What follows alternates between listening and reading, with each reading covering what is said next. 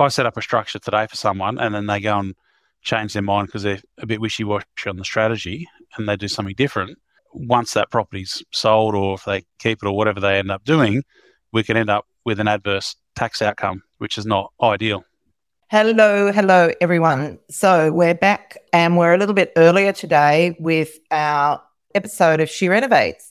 And I have a guest today in Brian Goodridge. Now, we've been working with him for nearly a decade, and he's an unusual accountant in that he has an uncanny ability to be able to make the boring very interesting. In fact, someone recently referred to one of your presentations as riveting. So, wow. And that's the definite plus. So the reason we are talking today is because people often misunderstand the role of an accountant in your renovating and property journey and why it needs to be someone that has significant experience in property. Yeah, and I think one of the things I think is really important and why Brian and his team are so great is because you need someone that is approachable, that you can talk to when you're planning to make a buying decision, because the implications are, once the name is on that contract, certainly in New South Wales, it can't be changed, so it needs to be right. So welcome, Brian. And I'm just wondering, before we start, if you could provide a more comprehensive sort of description of the types of people that you work with and the type of work that you do.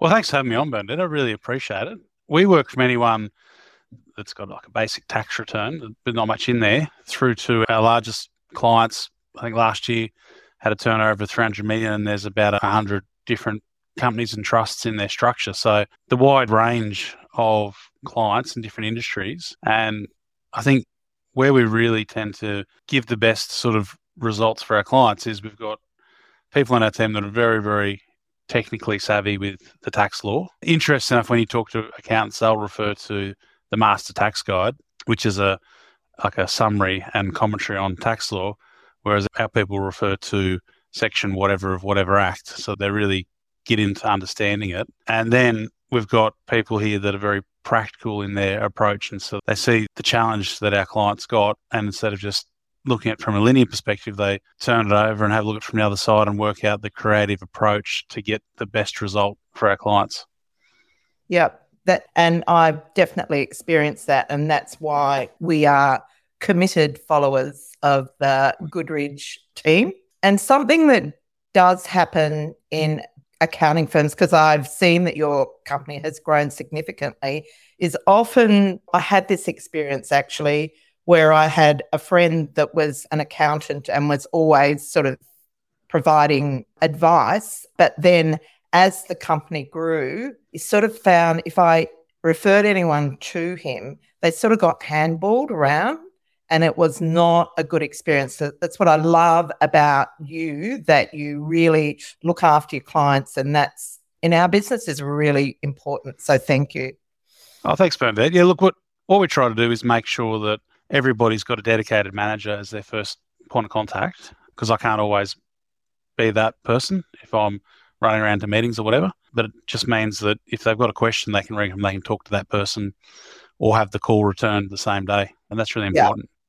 Absolutely. So that's fantastic. So let's get on to some of the deals or the issues that we have in property, and how having an accountant that's property savvy is important. And I think the first one is definitely around what entity that you buy a property in. So we have people that are buying family homes, they're buying investment properties, they're buying flips, they're buying properties for Airbnb. Are you able to talk to that a little bit about some of the things that you would need to consider that you would need an accountant like you to help them with? I have a perfect example of why you need someone who knows what they're talking about. We've got a client, he's a doctor, he's a GP on the Central Coast, and the previous accountant bought his house that he was living in with his wife in a unit trust. And that was done as a way to protect their assets in case something went wrong. But what happened was last year they got divorced And when they sold the family home, because it was in a unit trust, there was no main residence exemption available for them. And so instead of getting the proceeds of the sale split in 50-50, they will get for this financial year a tax bill of about $150,000. And realistically, if that property had been bought in the wife's name when they first bought it, they would have had the same level of asset protection given what the wife was doing, and they would not have paid that or not have to pay that tax. So that's why it's really, really important to make sure when you're looking at structuring, you've got someone who understands this stuff. Otherwise, you have these unintended consequences. Yeah, and I also think that sometimes people try to be a bit too tricky. And you see that, like, certainly in small business, you've always got accountants presenting at events and telling you all these sort of tactics and things that you should be doing. And I really do think that sometimes they get a bit carried away and they forget that it's human beings that they're dealing with. Yeah, it's really interesting, Burnett. So we've been getting a lot of new work recently, and every single one we've got, when we've drawn up the diagram of their business structure, we can see that there's issues with it, whether it's properties held in trading entities or whatever it is. And we've had to do a lot of restructuring on that sort of thing. So there's a lot of risks in getting it wrong, and a lot of, I suppose you'd call it insurance, passive insurance policies by getting it right. So at our presentations that I do for you, I often draw up the T with one side's risk and one side's assets, and explain how we need to get the structure right so that all the risk is in one spot and all the assets are quarantined from it as much as we can. So if something goes wrong, it's harder for creditors or people making a legal claim to get through to the assets. Yeah, yeah. Then on top of that, it's the tax side of it. And sometimes you can't get it perfect for both, but you get the balance. Yeah, absolutely. And the other thing that I don't think a lot of people know is if you're thinking about joint ventures or self-managed super funds, those sort of curly things, that your accountant is really the first port of call in terms of setting up those structures.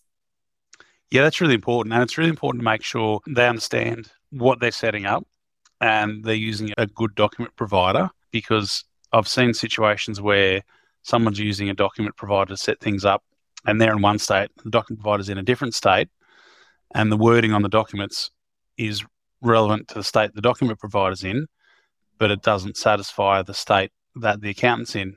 And so on the surface, there's no issues, and unless someone looks at it, there's no issues. But when you go to a bank or if the ATO starts looking at something, it can cause all sorts of problems down the track. Yeah, yeah. And I was at, because we ran an event recently, the Renovating Retirement session, and I was really surprised at how much of that information I was thinking you'd have to talk to, and you do need to talk to a financial planner for certain aspects of it. But a lot of the questions that you ask is the answer comes from an accountant in terms of what you can do in your self-managed super and so on. Yeah, look, at the end of the day, that's an accounting one, because we've got to get it right with our clients so that when it goes to the auditor, they're not pulling it up and writing it up for not doing the right thing. Yeah, yeah. So what are some mistakes that renovators can avoid by getting that right advice? Have you seen any disasters or? Yeah, so probably the biggest disaster I see at the very start is people want to get a structure set up for their projects, but they don't have a clear strategy in what they're trying to do. And so they'll come to me and say, I'm thinking about doing this, but I'm also looking to do this and this one over here. And what they're not understanding is that depending on what their strategy is and what they do, the structure they need will probably vary. And so if I set up a structure today for someone and then they go and change their mind because they're a bit wishy-washy on the strategy and they do something different, once that property's sold or if they keep it or whatever they end up doing, we can end up with an adverse tax outcome, which is not ideal. So first mistake is not having a very clear strategy and understanding exactly what they're planning to do. So when you say an adverse tax outcome, a bit like the doctor you mentioned, having to pay capital gains tax on a house that he should have been able to claim as exempt. Exactly. So if someone said, I'm going to go and buy this place and I'm going to renovate and flip it, and then they get through it and they actually, I really like it, I'm going to live here, but because we thought it was going to be a flip and that they're running a business of renovating, we put that into, say, a company, then that's going to cause all sorts of issues from a tax point of view if they start leaving there ongoing. Yeah, because there's other implications like land tax. Yeah, no, that Bernadette, but if it's, say, in a company and they're living there, then there's a tax consequence where the company's providing a non-taxed benefit to them. And so we need to deal with that. And they'll potentially be paying fringe benefits tax, or it'd be like a loan to them. So there's issues around that. Yeah. Okay. Yeah. So you need to know what you're doing. Now, what about joint ventures and partnership agreements? I know you've got a doozy example of this, someone doing that or not doing it. Yeah. Well, when we're talking at the retirement conference last week, I made a big point about this for everyone, and I always jump up and down about this one. When you go and do a joint venture, the most important thing is that joint venture agreement. And I'll be pretty harsh. If you don't get a joint venture agreement set up before you start, then you're an absolute idiot and you deserve what's going to happen to you. For the sake of a couple of $1,000s with a lawyer, you could avoid so many problems. Yeah. And the classic story I like to tell everybody is the real estate agents. So this was a real estate agency business, so different from a joint venture in renovating, but the principle was exactly the same. And there was two guys, two friends running it. One was running it. The other guy was a silent partner. He was a solicitor. Everything was fine. The main guy decided to get his cousin involved, and he came on and he was the property manager. Again, everything was fine. Then the main guy decided to get his girlfriend involved, and she came in, and everything was fine for about a week. And then it all blew up, and it got to the point where they literally couldn't be in the room together. Otherwise, there'd be fisticuffs. And so the decision was made that they would liquidate the company, and there was no shareholders agreement involved, so no one could say, no, this is how we agreed to do it, we're doing it this way. And so I said to the silent partner, the solicitor, if you were to go and sell the rent roll, you'll make a lot more money and have a lot more money left over than if you get this thing liquidated. And he said to me, yeah, that's right, I completely agree with you, but we don't have a shareholders agreement, so they can't force us to do that. This is the only way that we can do it. And I really want to go down this path because I'm wealthier than they are, and they've upset me, so I want to see them lose out. Yeah, pretty bad. It's pretty bad. And look, if you don't have a joint venture agreement, you can't make the other person do anything if they're doing the wrong thing by you. It's hard to get out of it because you own those units in the unit trust and they don't have to buy them off you, and no sane person outside of that joint venture is going to buy them off you. So the only way to make anything happen is to go and engage a solicitor and potentially take it to court, and it'll cost an absolute fortune. Yeah. So, yeah, very important. And the other thing, like I always say to our women that are considering joint ventures, it's like getting married, and you've got to assume, like you have the honeymoon, it's all rosy when you buy the property, but you've got to assume that you're going to hate that person at some point in time. Like it just happens. There is this sense, and it's not like it disintegrates into chaos, but there are periods of time when you really, well, I hate a hard word, but really do not feel at one with your joint venture partner, but you really want to make sure that you plan for that because it's temporary. And Well, absolutely. It's like a marriage, except without all the good parts of the marriage. So when you start arguing or feeling dissatisfied with things, really important to have the discussion with them about what's going on. But you need that document so you can get out if you need to. Yeah. Okay, so there are any other things that you think we should bring to our renovators' attention? So something I've been observing recently, and this is not an accounting thing, this is more around the program that you run, Bernadette, is that when the market turned, I noticed that people who were closely following your strategy still did okay. And the further people deviated from the strategy that you teach people, the more problems they tend to have. So it just comes back to making sure you follow the strategy and you don't go off wild. Absolutely. Yes. Yep. Yes. I have been having a few sessions reiterating the importance of the basics. It's very important. People get carried away with ideas, and that's fair enough. That happens. Yeah. But it's just showing how important it is to stick to the program. And I think also when you've never been in that position before, there's sort of sense of it couldn't happen to me, and we know the market is a very fickle thing. Unfortunately, I have very recent memories of that in 2019 after the Bank Royal Commission. Yeah, we had 3 properties, and 2 of them, had we insisted on selling them, it would have been disastrous. So you must really tread carefully. Yeah, I think the problem is that there's probably not so much now, but I remember over the last 10, 15 years, there was a general consensus in people's minds that properties never go backwards. So buy the property and you're onto a winner no matter what. Yeah. I think that what happened in the mining areas after the GFC, I don't think that really sunk into people in the capital cities because it was so far away. But we've got clients that are still underwater with properties they bought pre-GFC. So that's like 13 or 14 years ago, the GFC happened. And they've got these properties in mining areas that are still underwater from not literal water, but financially. Yeah. Because the price is so overinflated when they bought them. That is devastating. Look, it is. And the worst one is there's a guy, he bought one in his self-managed super fund, and the self-managed super fund, when we revalued the property, it had a negative balance. It's the first I've ever seen it. And so we had to go and get an actuary certificate and get on a program where he's got to make sure his super fund comes back into positive territory within 5 years. Wow. Golly me. Yes. See, I really do think those stories really should be more public, because everyone boasts about everything that goes well, but you don't hear about the ones that don't go well. No, you don't. And this is the problem I found in the property industry. You've got spruikers who have no expertise in property. They're just there to get a quick buck out of the commission from the developers, and they're just flogging whatever they can get their hands on. They couldn't care less whether it's good, bad or indifferent. Absolutely. And those commissions you can see why they get so greedy, because they're massive. I know. I reckon I'm in the wrong industry. If I had done that, I wouldn't be here today. I'd be sitting on my boat. I'm exactly. next to my island. Yeah.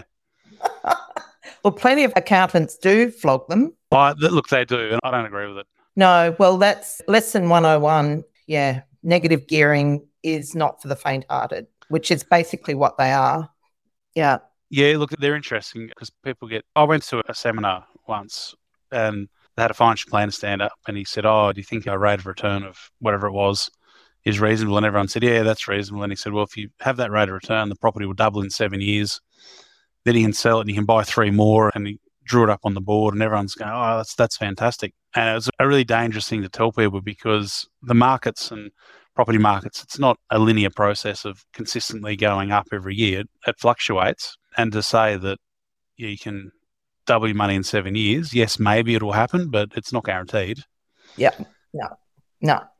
It's interesting. There's a guy that operates out of Sydney, and Stephen and I, when we sold our house in Beecroft like 10 years ago, I don't know how we ended up in his office, but he's telling us that we should buy 8 properties at once. And we get this graph with showing the off the scale growth. And it was such a performance, basically, the whole process. And they expected us to sign on the dotted line. And I said to Stephen, firstly, we're not looking at 8. I don't think he was too thrilled about 8 either.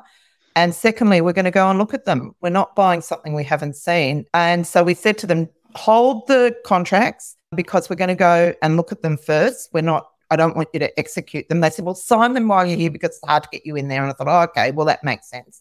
And so I went and had a look at the first one, which was just out of Melbourne. And I rang Stephen up and said, this is rubbish. There are much better buys here than this. It's a paddock of dirt out there. And so we got in touch with them. And then all of a sudden, every single one of those contracts got executed. So they just overrode what we'd said to them. And anyhow, we did get out of it. Yep. We cooled off on all of them because I just didn't want to risk being in. We would have been down the gurgler about at least $500,000. Yeah, I think in that situation, I'd be in their office and demanding to talk to the boss and get this sorted out immediately.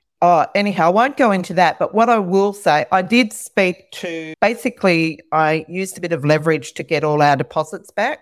So the only thing I didn't get back was the solicitor that wrote up the contract after that sent me a bill, and I said, well, I don't really know. I didn't engage you because I specifically spoke to the company and said I wanted to use our own solicitors. And he said, you know what you signed in that office that day? That was you authorising us to draw up the contracts.